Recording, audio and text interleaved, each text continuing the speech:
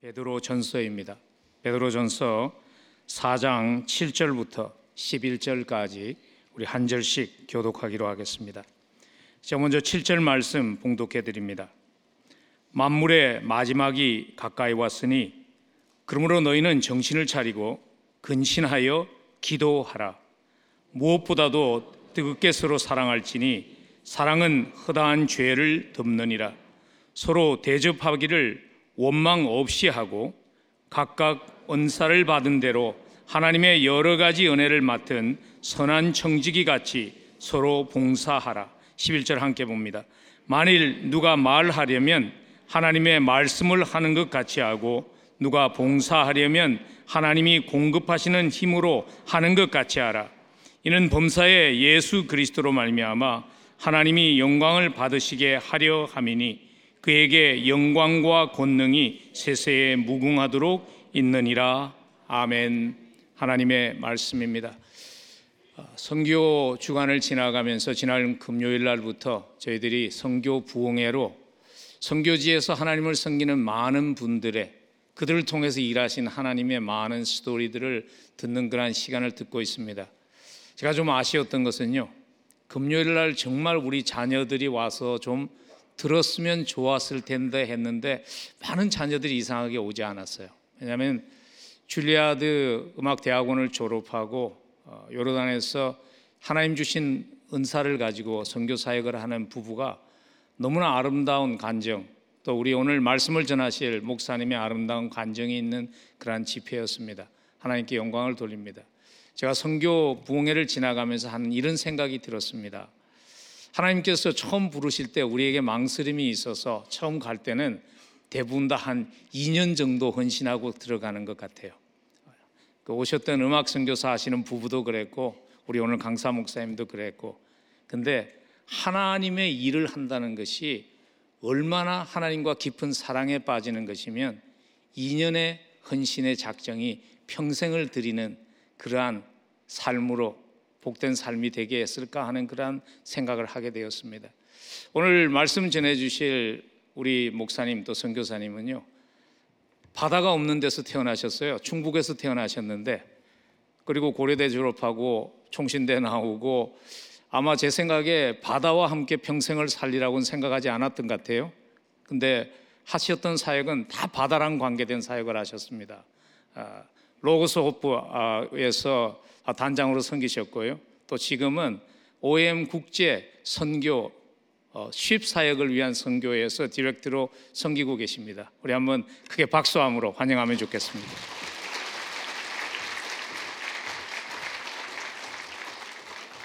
할렐루야. 이부 예배에 나오신 성도님 여러분 환영합니다. 그리고 이런 귀한 기회를 주신 하나님께, 또 김용원 담임 목사님과 또 성도님 여러분께 깊은 감사를 드립니다. 같이 한번 기도하고 말씀 듣도록 하겠습니다. 하나님 아버지 감사합니다. 주의 지으신 기쁜 날, 성숙한 경건의 예배로 선교 부흥회로 우리를 불러주시니 감사합니다. 성령 하나님께서 우리 모두의 마음을 열어주시고 말씀하여 주시옵소서. 예수님의 이름으로 기도합니다. 아멘. 1992년도 당시에 군복무를 마치고 복학하던 해에 선교한국이라는 대회를 참석하게 되었습니다. 선교한국 대회를 통해서 선교에 대해서 처음 눈을 뜨기 시작했는데, 그 대회 중 어느 날 아프리카에서 오신 선교사님께서 이런 도전을 주셨습니다. 여러분, 하나님의 나라를 위한 병역의 의무를 지십시오. 여러분이 조국 대한민국을 위해서 군복무, 의무 복무를 하듯이 하나님 나라를 위해서 선교지에 가서 선교사님의 사역을 도우며 최소한 1년, 2년 정도, 평생을 헌신하지는 못하더라도 1년, 2년 정도는 군복무하듯이 선교지에서 섬기십시오. 그 말씀을 들으면서 이 말씀은 나를 향한 말씀이구나 라고 생각을 했습니다. 여러분 혹시 방위라고 들어보신 적 있으십니까? 쉽게 말씀드리면 출퇴근하는 군인이라고 보시면 됩니다. 비록 내가 나라를 위해서는 방위로 복무했지만 하나님 나라를 위해서는 제대로 된 하나님의 멋진 군사로 쓰임 받아야 되겠다, 이런 생각을 하고 있던 차에 사탄이 그런 저의 생각을 비웃는 듯한 그런 또 속삭임을 들려주었습니다. 하나님의 나라를 위한 군사, 선교사, 나 생각은 좋은 것 같은데 너는 아닌 것 같다. 첫째, 너는 키가 작다. 친구들을 봐라. 친구들은 키도 크고 재능도 많은데 너는 부족한 게 너무 많지 않니? 이런 음성이 들리는 듯 했습니다. 여러분을 위해서 제가 증빙 자료를 준비했습니다. 보시는 바와 같이 객관적으로 작습니다. 왼쪽은 저와 함께 섬겼던 독일 출신의 선장님이시고요. 오른쪽은 제 전임자로 플로렌스에서 사역하셨던 네덜란드 출신의 선교사님 부부입니다. 낙심이 되었습니다. 낙심이 되어서 기도하고 다음날 아침 경건회로 이제 다시 모였는데요. 그날 아침 말씀이 마가복음 6장의 오병이어의 기적이었습니다. 예수님께서 오병이어로 5,000명을 먹이신 사건은 제가 잘 알고 있는 말씀이었지만 그날 아침에 물고기와 떡의 개수에 대해서 깊이 생각해 보게 되었습니다. 만약에 떡이 20개, 물고기가 30마리였다면 상황이 어떻게 바뀌었을까? 만약에 떡이 한 조각, 물고기 반 토막밖에 없었어도 과연 5,000명을 예수님께서 먹이시는데 지장이 있었을까 없었을까? 이런 질문을 던져보게 되었습니다. 대답은 당연히 문제가 없었다는 것입니다. 왜냐하면 기적의 힘은 떡에서 온 것이 아니고 물고기에서 비롯된 것이 아니고 그 기적의 힘은 떡과 물고기를 가지시고 축사하시고 나누어 주신 예수 그리스도 그분으로부터 비롯된 것이기 때문이었습니다. 내가 가진 것이 비록 떡 한 조각, 물고기 반 토막밖에 안 될지라도 있는 모습 그대로 주님 손에 들려진다면 능하신 주님께서 5,000명을 먹이시는 기적을 베푸실 수가 있는 것입니다. 여러분, 우리가 선교적 삶을 살려고 할 때 우리의 부족함 때문에 망설이거나 또는 포기할 때가 많습니다만 그럴 때 이렇게 선포하시기 바랍니다. 나는 비록 작고 부족하지만 우리 주님의 능력으로 나 같은 사람을 쓰실 수 있는 줄 믿습니다. 그런 마음을 가지고 선교한국 대회를 내려온 지 2년 후에 하나님께서 저를 OM국제선교선 로고스2 화면에 보시는 이 로고스2라는 배로 선교선 사역으로 인도해 주셨습니다. 이 로고스2 선교선 사역을 통해서 제가 깨닫게 된 것은 하나님께서 사용하시는 사람은 대단한 사람, 특별한 사람, 비범한 사람들이 아니라 저와 같이 부족하지만 하나님의 나라를 위해 쓰임받기 원하는 평범한 사람들을 세계 각처에서 불러 모으셔서 하나님 나라의 일을 이루어 가신다는 사실을 깨닫게 되었습니다. 저는 오늘 여러분과 함께 어떠한 삶이 선교적인 삶일까를 오늘 말씀, 본문 말씀을 통해서 그리고 또 저의 선교선 사역을 통해서 잠시 나누고자 합니다. 오늘 본문 말씀이 주시는 첫 번째 선교적인 삶은 기도가 뼈대가 되고 기도가 중심이 되는 삶입니다. 본문 7절은 이렇게 말씀합니다. 만물의 마지막이 가까워 왔으니 그러므로 너희는 정신을 차리고 근신하여 기도하라. 근신하여 기도하는 삶, 기도가 토대가 되고 뼈대가 되는 삶이 선교적 삶의 출발임을 말씀해 주십니다. 저는 이 로고스2 사역을 마친 이후에 아내 장미애 선교사 그리고 또 두 자녀와 함께 2005년도에 이 둘로스라는 국제 선교선을 다시 승선하여서 4년 반을 사역하고 또 한국으로 돌아가서 선교 목사로 사역을 했습니다. 그러다가 다시 2017년도에 화면에 보이시는 로고스호프라는 국제 선교선에 승선하여서 3년 동안 선교선 사역을 감당할 수가 있었습니다. 제가 섬겼던 이 배 로고스호프에는 다양한 행사들이 많이 열립니다. 각 나라의 정부 관료나 지도자들을 모시고 항구에 도착하면 항구 배 사역을 알리는 공식 오픈 행사를 화면에 보시는 것처럼 하게 됩니다. 때로는 이 행사에 대통령이나 수상 또 시장님이나 장관님들이 오셔서 배 방문을 축하해 주시고 축복해 주시는데, 이분은 이 가이아나라는 나라를 갔을 때 오셨던 프라임 미니스터 수상님이 오셔서 함께 배의 시작을 알리기도 했습니다. 또한 선상에서 열리는 행사에서는 각국의 각 나라의 전통 춤이나 음악을 소개하기도 하는데요. 한국의 부채춤이 단연 압권입니다. 참고로 가운데가 제 딸입니다.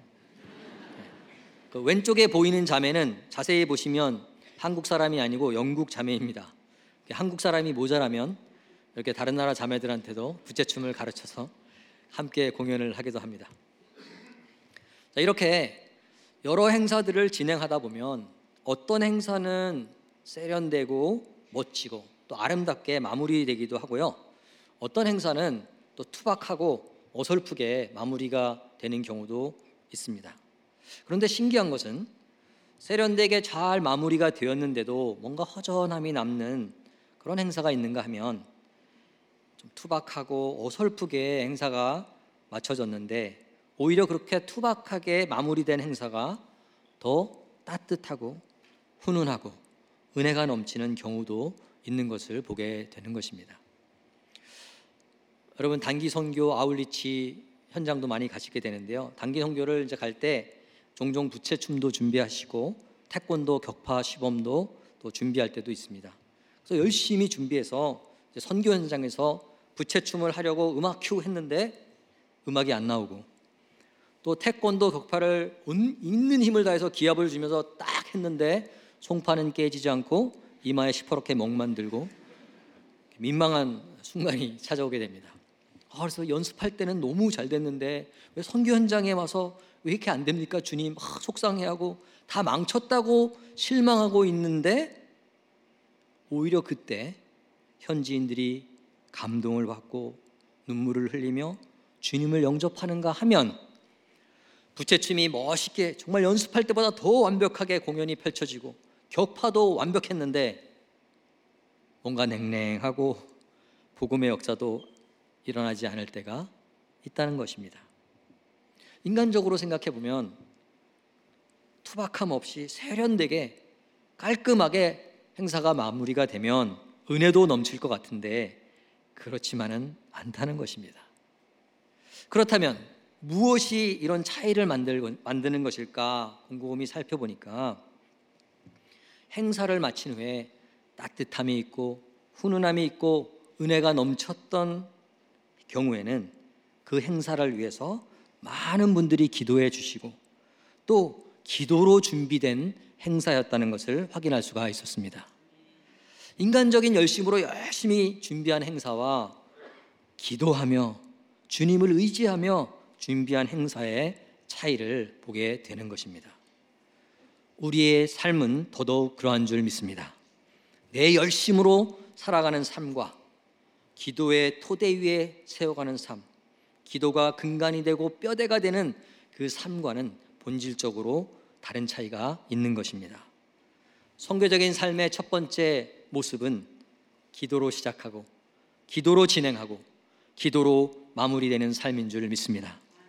바라기는 우리 열린문장로교회 모든 성도님들은 기도의 토대 위에 모든 일을 이루어 가시기를 주님의 이름으로 축복합니다. 선교적 삶의 두 번째 모습은 8절에 나타납니다. 8절을 보니까 무엇보다도 뜨겁게 서로 사랑할지니, 뜨겁게 서로 사랑하는 삶이 선교적인 삶이라고 말씀하십니다. 여러분, 성경 말씀에서 서로 사랑하라 라고 말씀하시는 것은 우리가 서로 사랑하지 않기 때문에 주시는 말씀이라는 것을 우리는 알고 있습니다.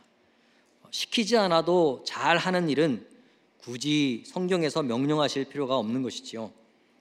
성경을 여러분 아무리 찾아보아도 너희는 배가 고프면 라면을 삶아 먹을지니 배가 더 고프면 밥을 말아 먹을지니라, 이런 구절은 없습니다. 왜 그럴까요? 그런 말씀은 성경에 없어도 우리가 잘 알아서 배고프면 잘 끓여 먹습니다. 그래서 말씀에서, 우리 성경 말씀에서 말씀을 주실 필요가 없는 것이지요. 그러나 우리가 뜨겁게 서로 사랑하지 않기 때문에, 또 뜨겁게 서로 사랑한다는 것이 힘든다는 것을 아시기 때문에 주님께서 말씀해 주신다고 저는 믿습니다. 여러분 신앙생활 하다 보면 마음에 안 드는 사람이 꼭 생깁니다. 그 마음에 안 드는 사람, 얄미운 사람이 저 멀리 아프리카나 또 남미에 있으면 좋겠는데, 문제는 그런 사람이 꼭 내 옆에 가까운데 있다는 사실이 문제입니다. 여러분, 배에 승선할 때, 선교선에 승선할 때 모두가 이렇게 열렬히 만국기를 흔들면서 새로 오는 사람들을 환영합니다.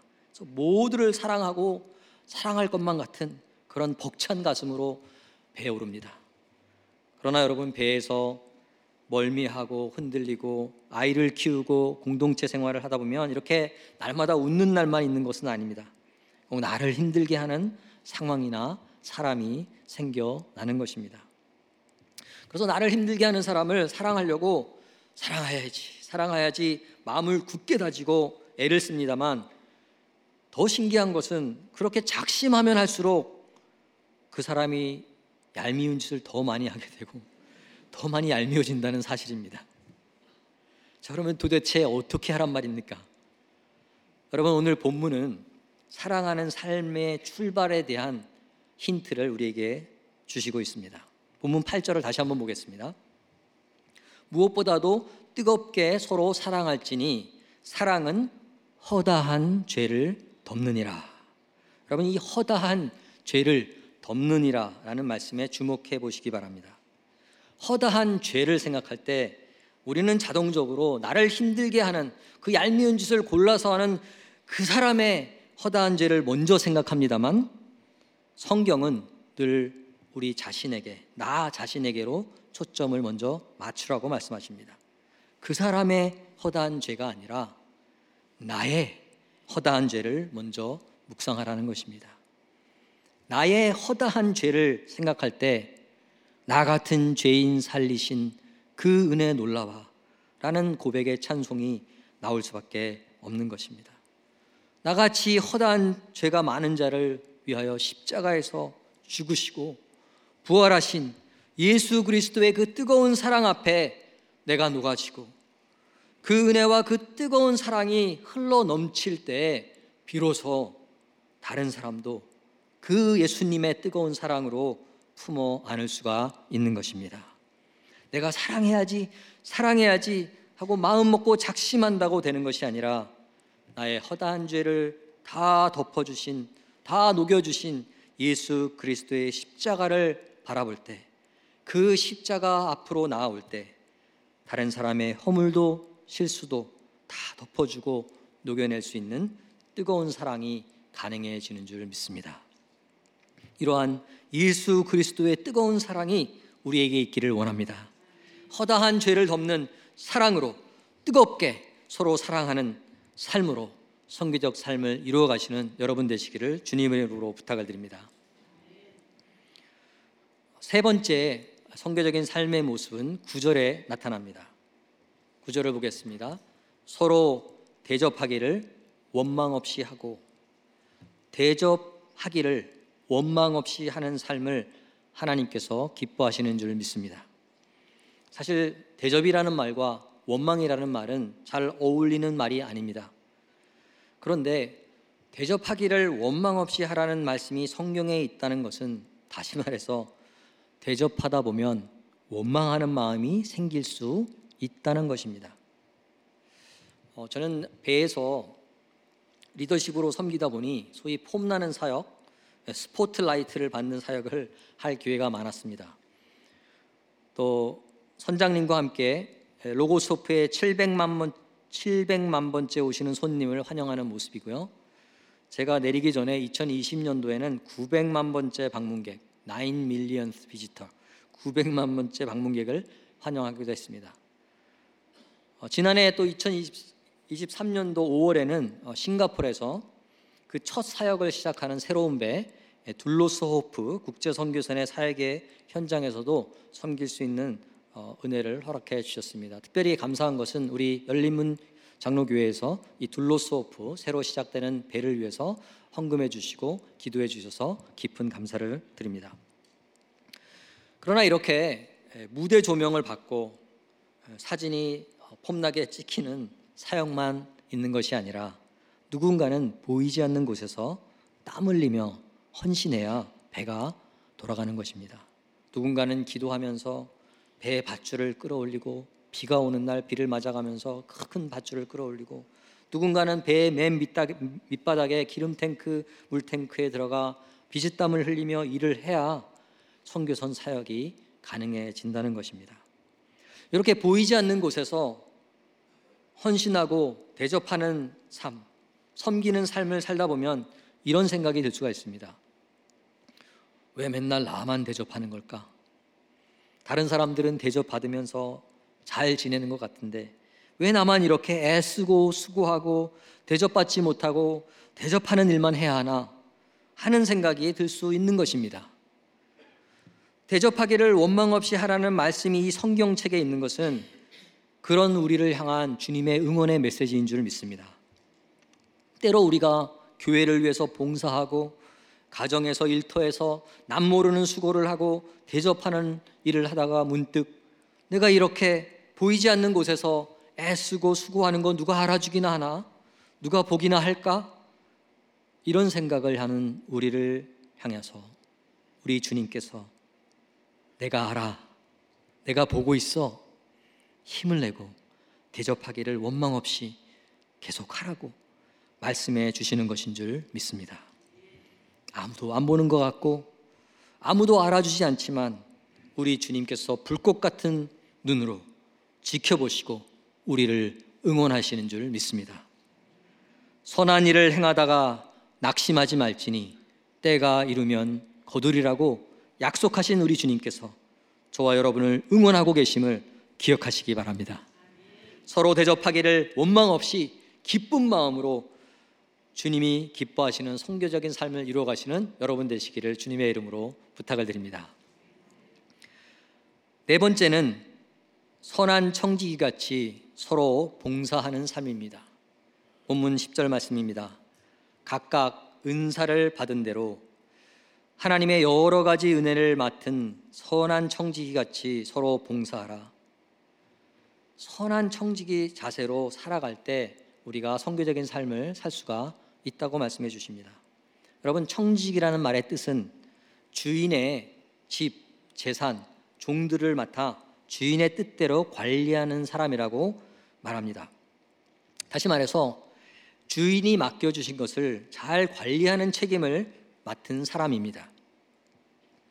여러분, 우리 모두는 우리 하나님께서 우리에게 맡겨주신 것을 잘 관리 감독할 책임을 가진 청지기라는 사실을 잘 인식해야 하나님이 기뻐하시는 선교적인 삶을 살 수가 있다는 것입니다. 그러면 여러분, 하나님께서 저와 여러분에게 무엇을 맡기셨을까요? 우리의 시간, 우리의 재능, 나의 경험, 나의 건강, 내가 가진 모든 것, 심지어 나의 생명조차도 내 것이 아니라 하나님께서 이 땅에 사는 동안 잠시 맡겨주신 것인 줄 믿습니다. 나의 모든 것이 내 것이 아니라 하나님께서 맡겨주신 것이라는 선한 청지기 의식을 가지고 살아가라는 말씀입니다. 제가 함께 섬겼던 영국에서 오신 제임스라는 선장님이십니다. 그리고 또 다음 사진은 페로 아일랜드라는 작은 섬에서 오셨던 요온이라는 분의 선장님이십니다. 이렇게 배에서 선장님으로 또 항해사로 엔지니어로 일하시는 분들은 그분들의 자격증을 가지면 크루즈선이나 또 컨테이너선, 상선 이런 배를 타서 선장을 하시거나 엔지니어를 하시면 많은 돈을 버실 수가 있습니다. 그런데 여러분, 그분들도 이 자격증이나 그 모든 경력과 경험이 하나님께서 주신 것이라는 청지기 의식이 있었기 때문에 무보수가 아니라 오히려 헌금을 모아서, 후원금을 모아서 선교선 사역에 내고 선장으로, 엔지니어로, 항해사로 봉사하고 계시는 것입니다. 앞서 대접하기를 원망 없이 하라고 말씀해 주셨는데 사실 언제 원망이 나오는가 살펴보니까 내 것이라는 생각을 할 때 원망이 나오는 것입니다. 내가 내 시간 들이고 내 정성을 들였는데 왜 아무도 알아주지 않는 걸까 할 때 원망이 생겨난다는 것입니다. 그러나 여러분, 모든 것이 내 것이 아니고 하나님의 것이라는 것. 내 생명조차도, 내 건강조차도, 내 경력조차도 다 하나님으로부터 비롯됐다는 청지기 의식을 가지게 되면 원망할 수가 없는 것입니다. 바라기는 우리 모두가 이런 청지기 의식을 가지고 서로 봉사하는 선교적 삶을 이루어 가시기를 바랍니다. 다섯 번째입니다. 다섯 번째는 우리의 언어 생활에 대해서 말씀해 주십니다. 11절 상반절을 한번 보겠습니다. 만일 누가 말하려면 하나님의 말씀을 하는 것 같이 하고, 우리가 선교적 삶을 살려면 우리가 말을 할 때에 하나님의 말씀을 하는 것 같이 말을 하라는 것입니다. 여러분, 똑같은 말인데요, 어떤 말은 우리에게 힘을 주고 어떤 말은 우리의 마음을 힘들게 하거나 상처를 주기도 합니다. 제가 선교사로 선교선을 타기 전에 교회에서 선교 목사로 사역을 한 적이 있었는데요, 그렇게 사역을 하다 보면 안식년에 되어서 한국에 돌아오시는, 교회로 돌아오시는 선교사님들을 이제 만나 뵙게 됩니다. 모처럼 이렇게 교회를, 모교회를 방문하시는 선교사님들을 뵐 때 성도님들이 반가운 마음에 하시는 인사 말씀, 대표적인 몇 가지가 있습니다. 그 중에 대표적인 인사 말씀이 이겁니다. 선교사님 또 나오셨어요? 그리고 이제 며칠 후에 다시 선교사님을 뵙니다. 그러면 반가운 마음에 선교사님 아직 안 들어가셨어요? 물론 우리 성도님들께서 선교사님들 미워하는 마음으로 그렇게 인사하신 것은 아니고 나름 반가운 마음에 표현을 하셨는데, 듣는 선교사의 마음은 가시방석입니다. 같은 말이라면, 가능하시다면 선교사님들을 만날 때, 선교사님, 우리 교회가 주일 예배 때마다 세계 선교를 위해 기도하고 있고요, 우리 선교사님들을 위해서 기도하고 있어요, 힘내세요, 이렇게 인사를 한다면 얼마나 우리 선교사님들이 힘이 나시겠습니까? 역시 우리 교회가 선교사들을 기억해 주시고 기도해 주시는구나 하면서 큰 격려와 힘이 될 줄 믿습니다. 또 나오셨어요? 이런 말에서 선교사님 우리가 기도하고 있으니까 힘내세요, 이런 말로 바꾸는데 큰 비용이 발생하지 않습니다. 이렇게 말 한마디를 하더라도 하나님의 말씀을 하는 것 같이 힘을 실어주고 격려가 되는 말씀을 하시는 여러분 되시기를 주님의 이름으로 부탁을 드립니다. 그래서 오늘 제가 여러분에게 큰 선물을, 특별한 선물을 드리고자 합니다. 올 한 해, 여러분의 남은 평생 동안 몇 가지를 물 쓰듯이 쓸 수 있는 권한을 드리고자 합니다. 그것은 다름 아니고 칭찬의 말씀, 격려의 말씀, 배려의 말씀과 감사의 말씀을 물 쓰듯이 쓸 수 있는 권한을 지금 이 시간 여러분께 드리겠습니다. 많이 기대하셨다가 실망하신 분도 몇 분 계신 것 같은데요, 대부분이 이 선물을 기쁨으로 받으신 줄 믿습니다. 여러분, 이 칭찬과 격려의 말이 얼마나 힘이 있고 능력이 있는지 우리가 잘 알면서도 참 인색했던 것이 사실입니다. 칭찬하려고 하다가 꾹 참고, 격려의 말 하려고 하다가 어색해서 또 그만두고, 너무 아껴서 이제 칭찬의 창고가 가득 찼습니다. 이제 여러분, 칭찬과 격려와 배려와 이 감사의 말씀을 원 없이 써봅시다. 물 쓰듯이 쓰셔도 괜찮습니다. 그동안 눈치 보시면서 쓰셨다면 이제는 눈치 보지 마시고 마음껏 펑펑 칭찬해 주십시오. 여러분, 아침에 출근하는데 누가 다가와서 오늘 좋아 보인다고 이렇게 칭찬의 말을 해줍니다. 그 칭찬의 말을 들으면서 그게 빈말인 줄을 알면서도 기분이 좋습니다. 칭찬 듣기 전과 칭찬을 듣고 난 이후에 세상이 달라진 건 하나도 없습니다.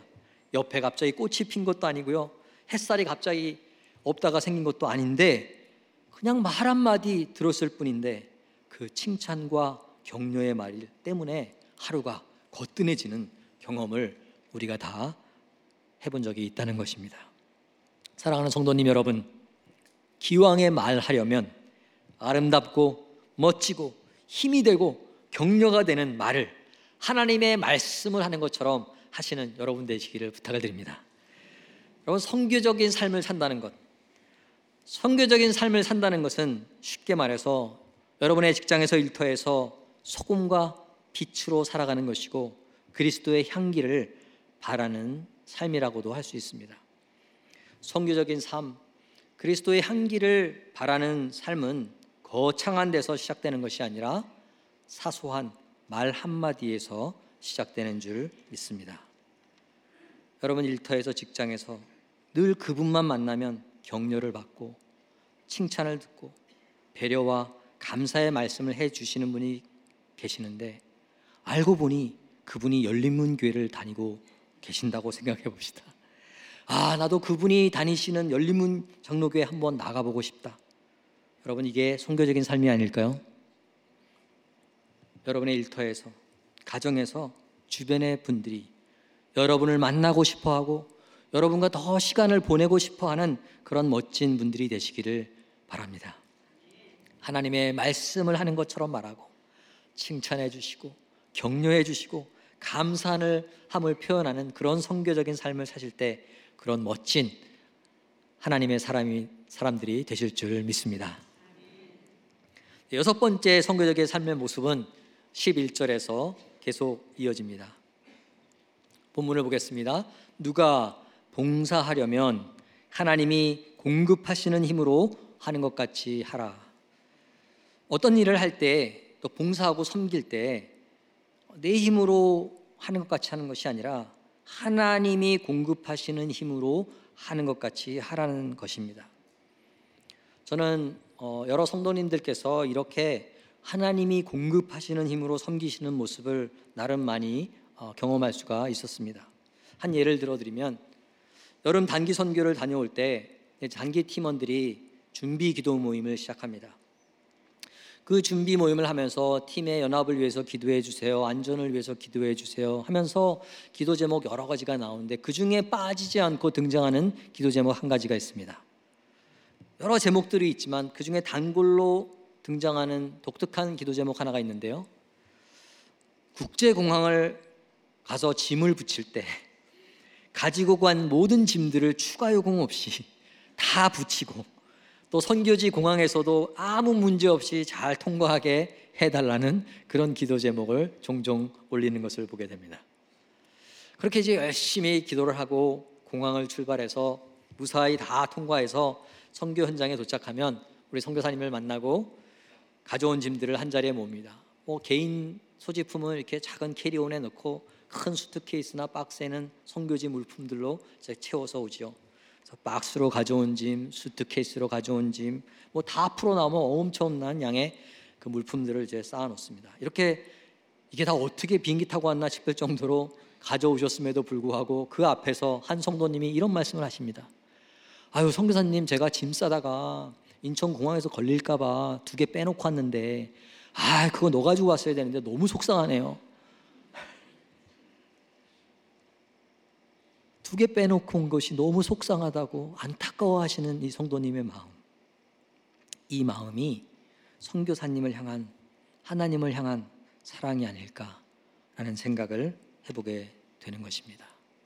어떤 일을 할 때에 할까 말까 망설이면서 하는 것이 아니라 더 주고 싶고 더 섬기고 싶은데 그렇게 하지 못한 것이 너무 아쉽고 속상하다는 자세로 임하는 것, 이것이 바로 하나님이 공급하시는 힘으로 하는 것 같이 하는 섬김과 봉사라고 믿는 것입니다. 해야 되기 때문에 하는 것이 아니라 섬기고 싶어서, 사랑하고 싶어서 할 때에 하나님이 공급하시는 힘으로 할 수 있는 것입니다.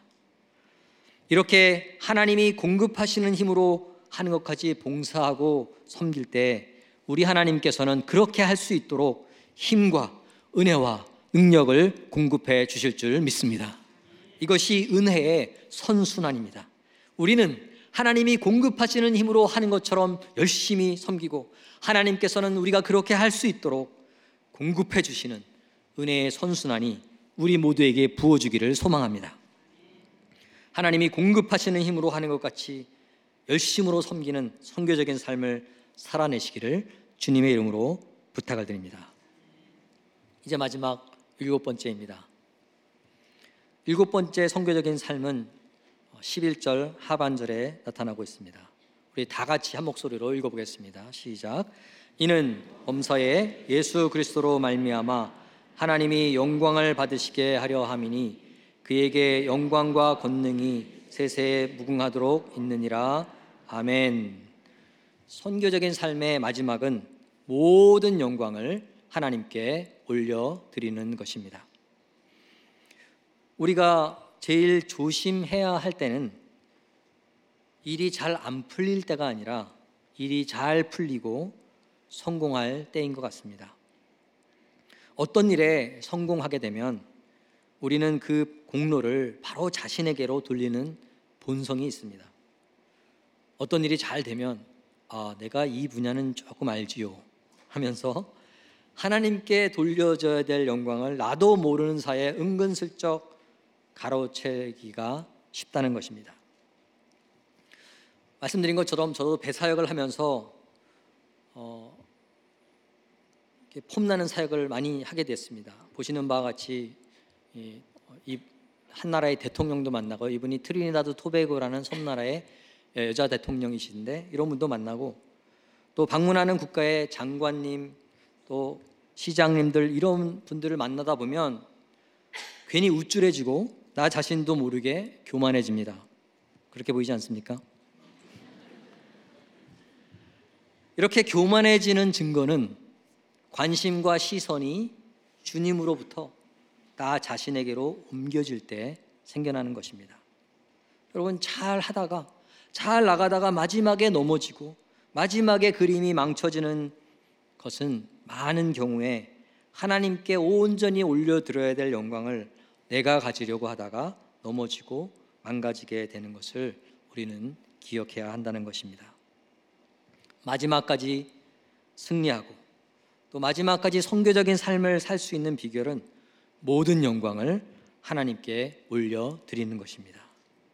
선한 청지기 의식을 가지고 이 모든 것이 내 힘으로 내 능력으로 된 것이 아니라 하나님이 주신 은혜로, 하나님이 주신 경력과 경험과 지혜로 감당할 수 있었다고 고백하며 모든 영광을 하나님께 돌릴 때 마지막까지 승리하고 우리 주님이 기뻐하시는 선교적인 삶을 살아낼 수 있는 줄 믿습니다. 놀라운 것은, 그리고 또 감사한 것은, 이렇게 우리가 모든 영광을 하나님께 올려드릴 때 하나님께서는 또 분에 넘치게 우리도 세워주시는 은혜를 허락해 주시는 줄 믿습니다. 내가 나를 세우려고 하면 망가지지만 하나님께서 나를 세워주시면 막을 자가 없는 것입니다. 우리 모두는 모든 영광을 하나님께 올려드리고 하나님께서는 우리 모두를 세워주시는 그런 은혜를 누리기를 원합니다. 오늘 말씀을 통해서 7가지 하나님이 원하시는 선교적인 삶을 함께 생각해 보았습니다. 말씀을 마무리하면서 제가 배사역을 통해서 깨달았던 것 한 가지 나누고 말씀을 마무리하고자 합니다. 저는 그 첫 번째 배 로고스트라는 배를 1997년도에 2년 반의 사역을 마치고 이제 한국으로 돌아가게 되었습니다. 제가 배를 떠나가면서 이 선교선 로고스트 선교선에서 저에게 전화가 올 줄 알았습니다. 그리고 전화가 올 줄 알고 계속 기다렸습니다. 어떤 전화가 올 것이라고 기대를 했냐면 박필훈 선교사, 빨리 당신이 필요합니다. 당신이 없이는 이 선교선 사역이 진행이 되지 않습니다. 빨리 로고스트 선교선으로 돌아와 주십시오. 뭐 이런 전화가 올 줄 알고 계속 기다렸는데 끝내 전화는 오지 않았습니다. 더 놀라운 것은 이 로고스트 선교선이 저 없이도 아무 문제 없이 각 나라와 항구들을 방문하며 더 놀라운 사역들을 멋지게 펼쳐가고 있다는 사실이었습니다. 그때 깨달았습니다. 이 로고스트 선교선에 나 같은 사람 없었어도 우리 하나님께서는 아무 문제 없이 선교선 사역을 계속 이루어 가실 수 있으시구나. 여러분, 그 이후에 제 기도가 바뀌었습니다. 주님, 제가 여기 있사오니 저를 보내소서, 뭐 이런 기도를 드린 적이 있었는데요, 그런 기도가 이렇게 바뀌었습니다. 주님, 주님께서 이루어 가시는 이 장구한 구속의 선교의 역사의 큰 그림에서 저를 제외시키지만 말아 주시옵소서. 배 저 구석에서 화장실 청소를 해도 좋사오니, 사실 제가 화장실 청소 6개월 동안 배에서 했습니다. 하나님께서 창세기로부터 시작하여서 2024년도 오늘날까지 하나님께서 이루어 가시는 이 선교의 큰 역사의 놀라운 그림에서 저를 빼지만 말아 주시옵소서. 저를 포함시켜 주시옵소서. 이것이 제 기도가 되었습니다. 여러분, 우리 하나님은 말씀으로 천지를 지으신 창조주 하나님이십니다. 우리 하나님께서 빛이 있으라 말씀하실 때 빛이 있게 하신 하나님이십니다. 동일하신 하나님께서 오늘 이 순간 세계 선교 마무리될지어다 한 말씀 하시면 세계 선교 끝나는 줄 믿습니다. 저런 로고스 호프, 둘로스 호프 선교성 같은 거 없어도 세계 선교 마무리되는 줄 믿습니다. 그러나 여러분, 우리 하나님께서 그런 방법을 택하지 않으셨습니다. 전도에 미련한 방법으로 추수할 일꾼을 위해 기도하라고 말씀하시면서 저와 여러분을 동역자 삼으셔서 세계 선교의 남은 과업을 이루시기로 작정하신 것입니다. 왜요? 하나님이 다 하실 수 있음에도 불구하고 왜 이런 방법을 택하셨나요? 제가 생각할 수 있는 답은 한 가지입니다. 예수님이 다시 오실 그때에 준비된 천국 잔치가 열릴 것입니다. 그 잔치 자리에서 우리 예수님께서 저와 여러분을 향해 이렇게 말씀하실 것이라고 추측해 봅니다. 고맙습니다, 여러분. 고맙습니다. 우리 열린문교회 성도님 여러분의 기도 때문에, 열린문교회 성도님 여러분의 선교의 헌신으로 말미암아 이 나라와 이 족속과 백성과 방언에서 이 잔치에 참여하게 되었습니다. 고맙습니다. 우리 함께 기뻐하며 이 천국 잔치를 시작합시다. 저와 여러분에게 고맙다고 말씀하시면서 이 천국 잔치를 함께 누리시기 위해서 저와 여러분을 불러주시는 줄 믿습니다. 선교는 나 같은 사람 없어도 다 이루실 수 있음에도 불구하고 나를 불러주시고 써주시는 것에 감격하여 동참하는 특권인 줄 믿습니다. 우리 모두가 오늘 베드로전서 말씀을 통해 보여주신 선교적인 삶을 살아내므로 하나님이 이루어 가시는 놀라운 이 선교의 역사에 동참하시는 저와 여러분 되시기를 주님의 이름으로 축복합니다.